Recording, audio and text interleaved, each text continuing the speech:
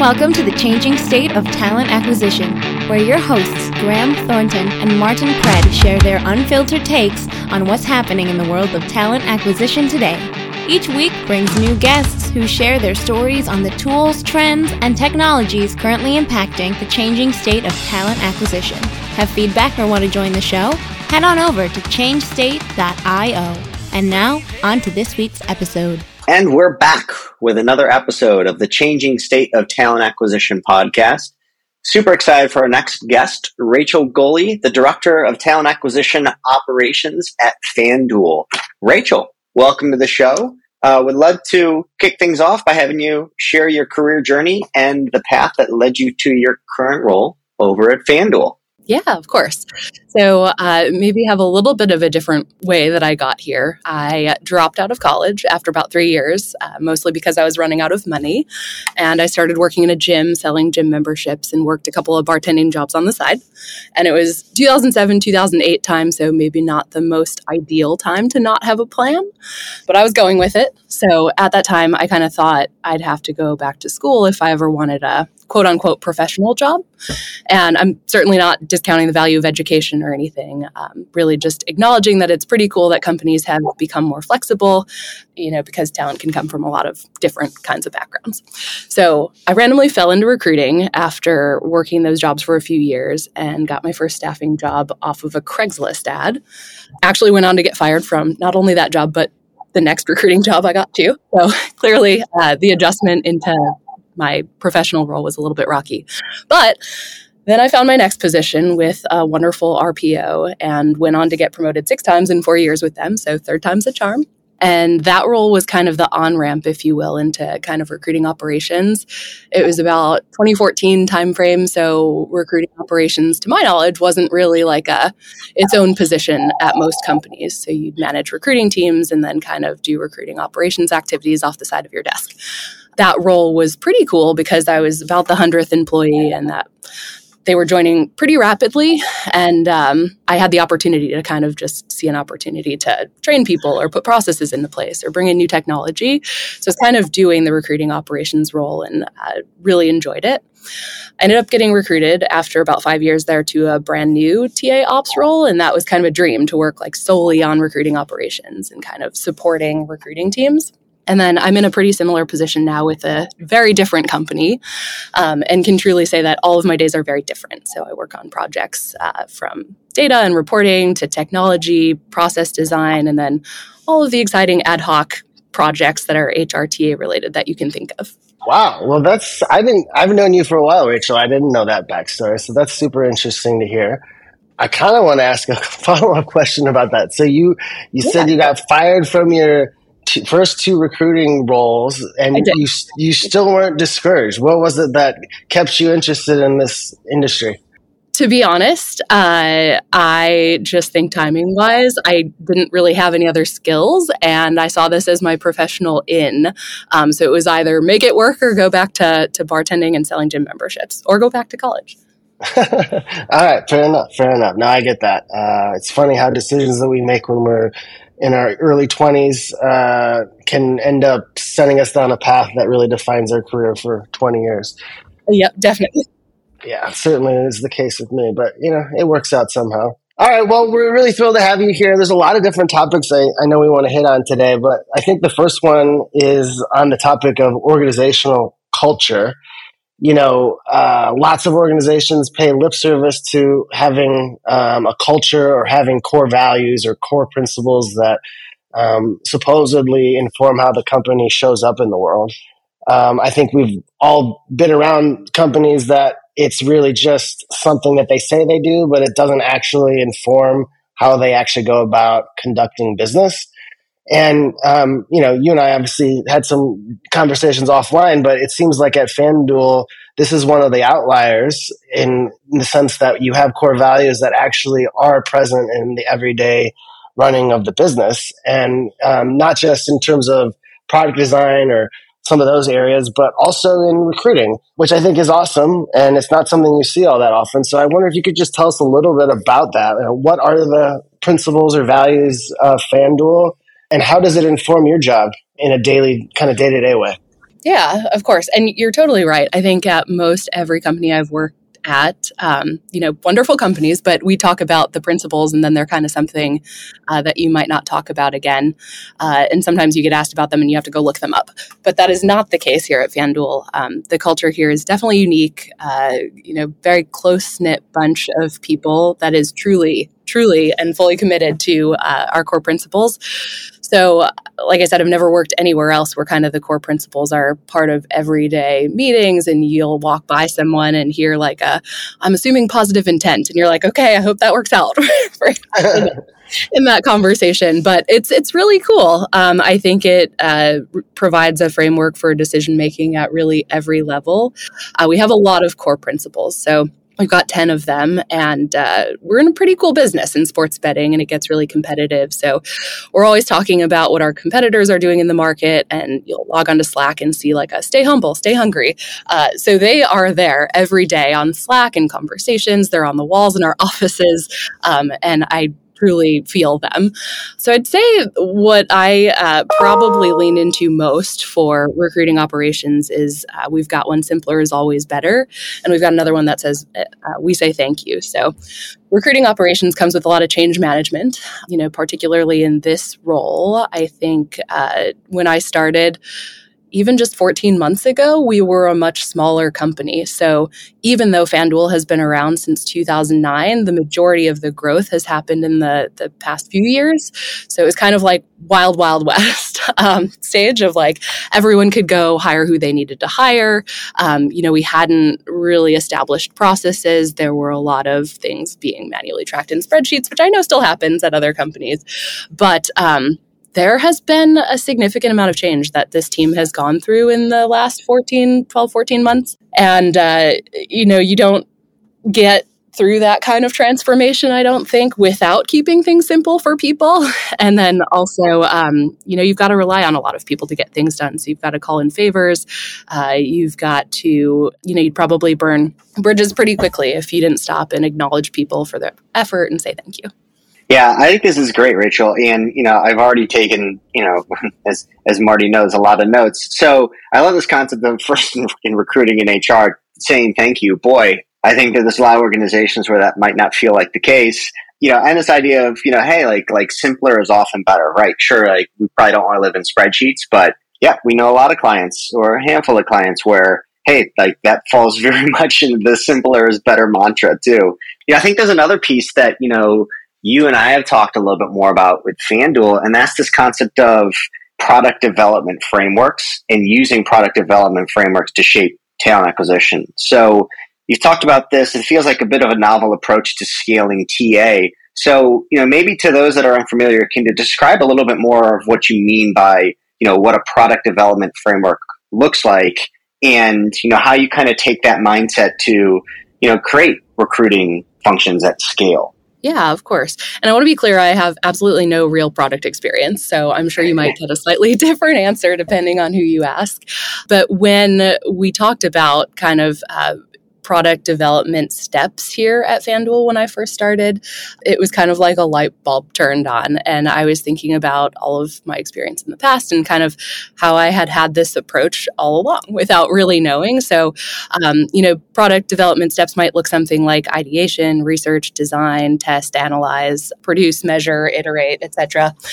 I think this approach could probably be used successfully to approach a wide variety of things, but it's helped me tremendously in staying organized and, remembering all of the important things that go into change management and implementing new systems, bringing people along who maybe aren't analysts or into reporting, on the reporting journey and those types of things. So when I first came in, I mentioned that the team was much smaller, not necessarily the recruiting team, but our headcount number was much smaller. So we've done a lot of hiring, and all of the systems that we had, were great probably for a point in time when the company was growing, and we'd kind of outgrown them. So there was a lot of listening to people and researching to gain context. And then, of course, in the spirit of being competitive, you always want to research what your competitors are doing so you can, make sure that you're staying on par, at least with market trends. But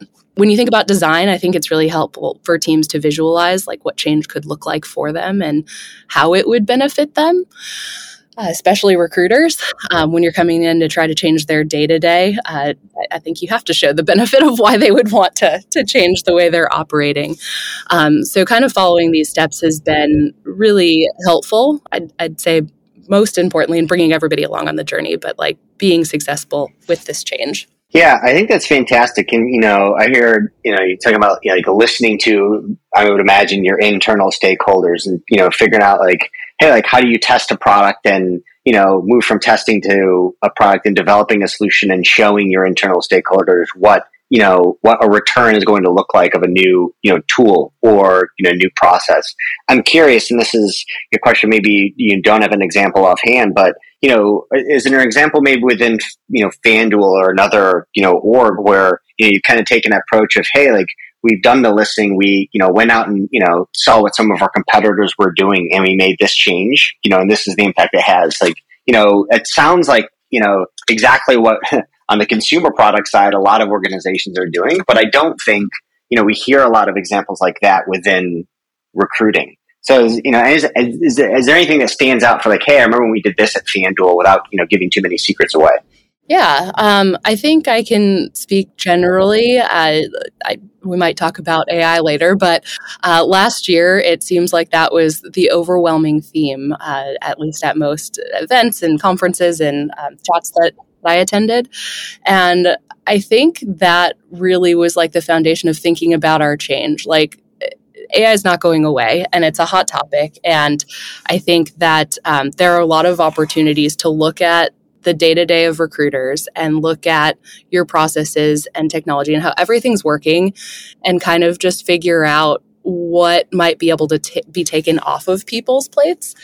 So a lot of the change that happened last year was around like automation and simplifying things and leveraging technology to our benefit to decrease manual effort. And quite honestly, that was a pretty easy sell to the team. Might not always be, but we were able to save a significant amount of like manual labor hours per day from our TA coordinators by switching out technology that was maybe best for us, due to the point in time we are with our business and our size. Yeah, that's interesting. I mean, I think one of the challenges, I'm sure this isn't unique just to TA, is that you have people in leadership positions that are making decisions about, say, technology, or we're going to revamp this process. This is how we're going to approach things. And the people that are actually the boots on the ground can be a little bit cynical about it because they think, these people have no idea what my day-to-day life is like. Why are they making these recommendations? And it seems to me that if you take this iterative approach that you're describing, that's actually has roots in product development, it would be easier. You can tell me if I'm wrong, but it seems like you'd buy some credibility with some of these folks that are actually doing the work and pushing the buttons, because almost baked into this idea of iterative learning is that we're not going to get it right the first time. So you're kind of coming into it with some humility and saying, here's what we're going to try. Here's what we learned. And we're going to try this now because we learned something. And I think it just changes the conversation away from, here are the best practices that have been put out from on high, to, hey, we're all in this together. I don't have all the answers. We're going to let data guide us. This is what we tried, and this is what we're going to do next. Is that what you're saying? Is that a kind of a fair way of describing it? Yeah, 100%. I feel like you put it better than I did, but you're right. Most of what I've done here has been with that approach of, I want to understand what the pain points are in our day-to-day or where we could save time. Let me go find some solutions and put them together and have this be a conversation where we make this decision together. So I agree with you that, what looks good on paper might not be the best solution for the people who are boots on the ground doing the work. So I think like having almost like a whiteboarding session of, here are our potential solutions and what is the impact going to be on your day to day, and talking that through before making changes. You're also right. Like when you're in in a role like mine, a lot of what you're implementing or proposing is new.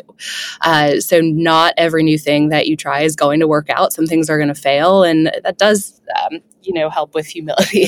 And I don't know if it helps build credibility, but in a way, it helps with relationships and people's willingness to see that you are trying new things. I think that maybe brings their guard down a little bit and builds confidence that you have their best interests in mind. Yeah, totally. Well, I'm relatively new to the industry, although I guess it's been 5 years now. I can't quite say that either. But one of the surprises was, you can come up with a great strategy. This is how we're going to approach recruiting. Here are the steps that involved. Here's the best practice for how to move candidates through this tool, et cetera. And you have these great conversations with leadership, and you feel like this is going to be amazing. And then you actually roll it out to recruiters, and they're not going to do it that way, And so I think the earlier that you can get those people that are actually doing the work involved, providing feedback and understanding that they know best in some way, well, the more likely you're going to find some success. So I think that's really cool. And I don't think it's a little bit counterintuitive. When I first thought about this idea of product design frameworks or product development frameworks, just like, how in the hell is this going to tie into recruiting? But I think it's awesome what you're doing, and it makes a lot of sense. Okay. Well, I do want to pivot just a little bit. Reporting, analytics, data, this is near and dear to our hearts at Change State. We spend a lot of time thinking about it. And I think one of the perennial questions that keeps coming up as we help our clients is data is super important. And yet TA, and maybe more broadly HR, is not generally known for attracting people who are used to making decisions based on data. I think that might be a polite way of saying it. In other words, you hear a lot of people in HR that are quote unquote people. And when they say that with quotes around it, what they're really meaning is that they're not necessarily heavy on math or analytics or data.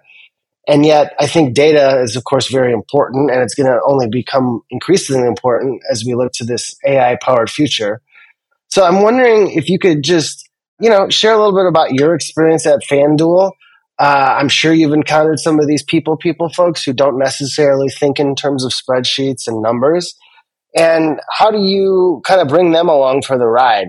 How do you empower, these non-data people to actually use data and get the most out of it?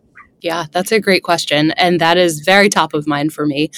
I started here end of 2022. And sorry, I had to think about years, we're still in January, but end of 2022 and early 2023. So I think it was maybe February of last year. Our executive team asked us to put together somewhat of like an operational review.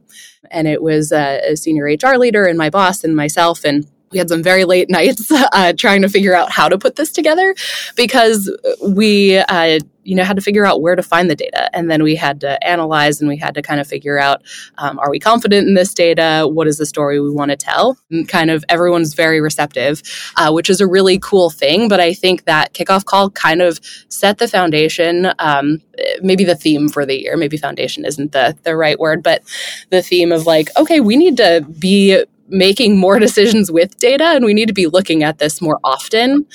You know me, and you know that I am big on data and facts and analyzing everything, and I would love someone to download a file of any kind of data, and I'd just like to go look at it. And maybe that's a story for another day. But not everybody is like that. Not everybody is an analyst. We use Greenhouse as an ATS, and there are pre-built reports in there, and I'm willing to bet that some recruiters hadn't even gone into the pre-built reports and clicked on them before. So you're absolutely right. It is a journey in bringing people along, and we've come a long way. I think part of it is that, the rest of our business is making a lot of decisions based on data. So I think in people talking to people off the people team, like they're hearing about data and reporting and kind of what they're doing in their day-to-day. But with our team, it's just been a lot of showing people how they can use data and getting them to think about who they're sending data to and what they should be getting from it, and what the actions the receiving person should be taking from the data that they're sending. So it's been kind of a lot of informing people on what they could accomplish by using it. I give this example a couple of times. So we do have some people on our team that are really good at leading with data, but some people are, it's new and it's a new muscle that they have to flex. So in trying to position our recruiters in the best way to show up well and make them look good and, have them build confidence with their hiring managers and show up prepared. We use this example of like, if you show up to a kickoff call and you're ready with your pen to take notes and ask all of the questions about what you need to hire, that's fine. That probably happens a lot of places. But if you show up and you talk about, last time we filled this position, this is how many people you talked to. Is that good? Is that bad? Here's the market research. Here's the available talent pool. Like already those small little changes at the beginning of a conversation can make a big impact. And I think that builds confidence for the recruiters. They feel good about showing up well and being prepared. It helps kick off their search, helps build confidence with their hiring teams as well. So we might talk about this later, but we've also put in a significant amount of effort to automate where possible reporting so that recruiters can easily send it on without having to dread like getting into reports or manually pulling things or things like that. Yeah, Rachel, obviously, you know that I love that. There's a couple bullets and I'm going to, lead us into a question I think will tie this together. We used to talk a lot. First of all, I think it's, on some level, people are escape recruiters, internal folks are probably scared of that because, a lot of organizations go a while without even setting benchmarks. And I think what's great about your story at FanDuel is I think you had a very receptive, leadership team that, recognize that, 2022, 2023, the years are fuzzy. You had to set the benchmark first. You had to, be able to admit that, this is the first time that we're doing a full business review. And, that's something that is just intimidating in and of itself, right? Like a lot of organizations, don't necessarily admit that they don't know where they're starting from. And I think if you're, at a spot where, you do have the ability to take a step back and say, hey, wait, we don't know what our metrics are. We don't know what, our funnel metrics are for, applicants to hires. It's a great starting point to be at. And, obviously super thrilled that you've taken those steps forward. I think, the other piece there is, we used to use the phrase a lot in a past life, with recruiting teammates, with everyone, you really need to figure out a way to, quote unquote, spoon feed people the value, right? And so it's near and dear to my heart when you talk about automating pieces for people to bring to an intake process, because it is difficult if it's an extra step for recruiters to go in and, download their, the last 5 times that they filled a sales engineer role, how many applications they got, or like, hey, like what are the competitors, who are the competitors in this space? Like how does our salary stack up? So the more you can, spoon feed the value or automate these processes, the more likely it is to, get stickier with recruiters and your internal teams. So obviously I love that story. Now I do have a question though too. So I think that kind of brings us a good, to a really good, conversation. And that's, you talk a lot about this concept of recruiter enablement. And I think a lot of what you've been building, really falls under this bucket of what, we would consider recruiter enablement. So, maybe, I'll ask you, can you define, in your eyes, what is recruiter enablement? And so, why is, that concept of recruiter enablement so critical for the future of any business? Yeah. I think simply, I would put it as putting recruiters in the best possible position to be successful. Setting them up with the tools that they need, setting them up with the training that they need, and support and coaching. And, ideally, you wouldn't want to have any recruiters on your team that don't know where to go to find the answer to something that they need. So I want to go back real quick to like recruiters and reporting. I think that because I used to be a recruiter once, and even though I like reporting, putting together hiring manager reports took up the majority of my Friday, and it was very manual, and I would dread it. And Friday's a day you shouldn't dread. So, it doesn't even matter if you like reporting or not. If you can look at the full day-to-day process for a recruiter and look at some of those repeatable things and, kind of understand what they dread maybe, and then try to take that away so that they can focus on what they do best, on like the proactive activities, on providing a stellar candidate experience, those types of things, on sharing extra insights and following up on things. Like, I think that is what I would consider recruiter enablement. I would be, setting them up to be successful and happy. Yeah, well, that makes a lot of sense. I hadn't really heard that term before. For someone like, say someone is coming into a role like you came into a year ago and hasn't even heard of the idea of recruiter enablement. What advice would you give them to think about enabling their recruiters? Like, what are the first steps? How do people get started with this? That is a good question. I think it probably starts with, whether you call it that or not, it probably starts with learning about your recruiting team, like learning about their day-to-day, their pain points. And then I think part of recruiting operations generally is trying to make things as good as possible for your recruiters, right? Like make their job as easy as possible. And that happens through technology. It happens through reporting. And then when I think of even my buckets of work, I think of like reporting, technology, recruiter enablement. Like that's its own bucket of work.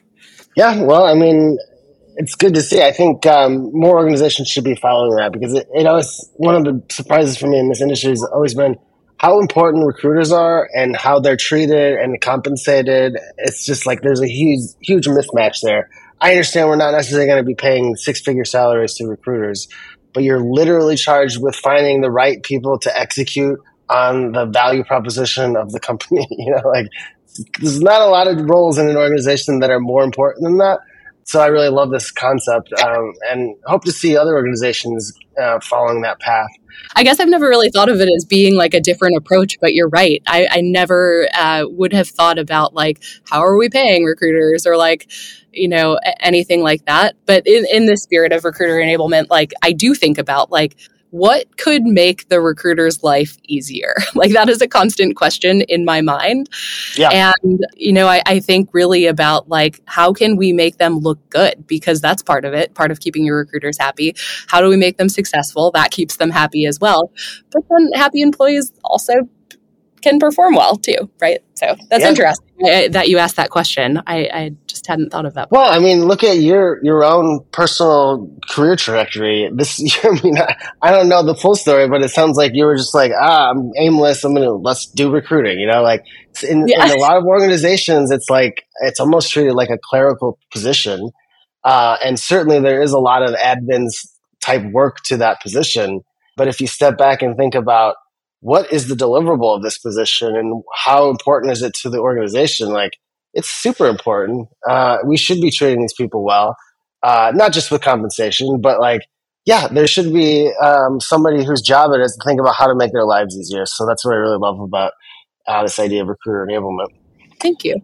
All right. Well, Graham, I don't know if you want me to steal this last one or not, but AI is everyone's favorite buzzword. It's funny what you were saying earlier. I feel like it's been the buzzword of the year for the last 5 years, at least if you judge by HR tech or any of those kind of happenings. But clearly last year something changed. I think we're all familiar with ChatGPT.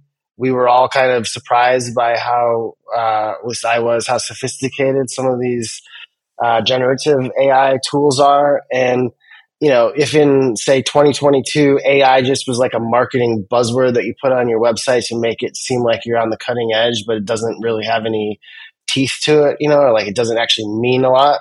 Now, I think we're starting to, the culture at large is starting to understand what AI actually could be. You've got these chatbot type interfaces that can respond in ways that are pretty amazing. They can, take data from lots of different sources, tell a coherent story, help you make decisions. So I think it's just become a lot more real in the last year. And I'm curious if you're leveraging AI currently in your current role, or maybe if not, what do you see coming down the road? Like, how do you think this might change the way recruiters do their jobs or TA teams approach the challenges that they face? Yeah, you're absolutely right. I've seen even like AI that talks to you and you can interrupt it and it like comes back. It's wild. We're not using anything like that here, but it's very impressive. I'm super into AI. I think that so far in my everyday life, my work life, like even with things like ChatGPT, like I'll ask questions. You probably don't want to know the questions I'm asking, but even things like, can I have a more effective meeting? Like very basic things, like how can I have better meetings? How can I use my time better? Things like that. So you can ask anything, right? I know some people like to generate like images of their dog climbing the Empire State Building. It was like, I wanted ChatGPT to draw tattoo of my dog for me yesterday. That's not, it's really good. That's really good. It wasn't a good photo though, so. Oh, I wish that it was. Maybe you have to keep adjusting. But anyway, so we're thinking of it as like how sometimes you hit like a roadblock and maybe you just want some ideas to get, the ideas flowing or whatever. So we've used it a lot like that, like particularly when we have to create a deck or we need to create an outline for something or we're coming up for a solution or brainstorming. So as a team, like we're not using it necessarily to replace any of the work that we're doing, but it's certainly a helpful aid and can kind of jumpstart the creative process on things. We are, have some new technology on the radar, recruiting technology that leverages AI for like helping with candidate outreach messages and so on and so forth that we're implementing very soon. We had a kickoff call today, actually. But so we're thinking about it from that point of view. And then with automation, I'm going to talk about real quick. We're very fortunate to have an RPA team here, robotics process automation team. So I had mentioned this briefly before, but things that take up a lot of time that are repeatable coming from a system like hiring manager weekly reports or monthly stakeholder reports, we've leveraged this team to automate those. So completely saves recruiters Fridays. They just have to forward it on. And that opens them up to have that time to focus on more proactive activities. And, maybe they're related to the job. Maybe they're focusing on spending that time towards building new skills or working on a stretch project, which ultimately I like because, again, bringing it back to keeping your recruiters happy, building their skill sets, building their confidence, all of that. This is fantastic. I really like this robotics process automation team. Marty, yeah.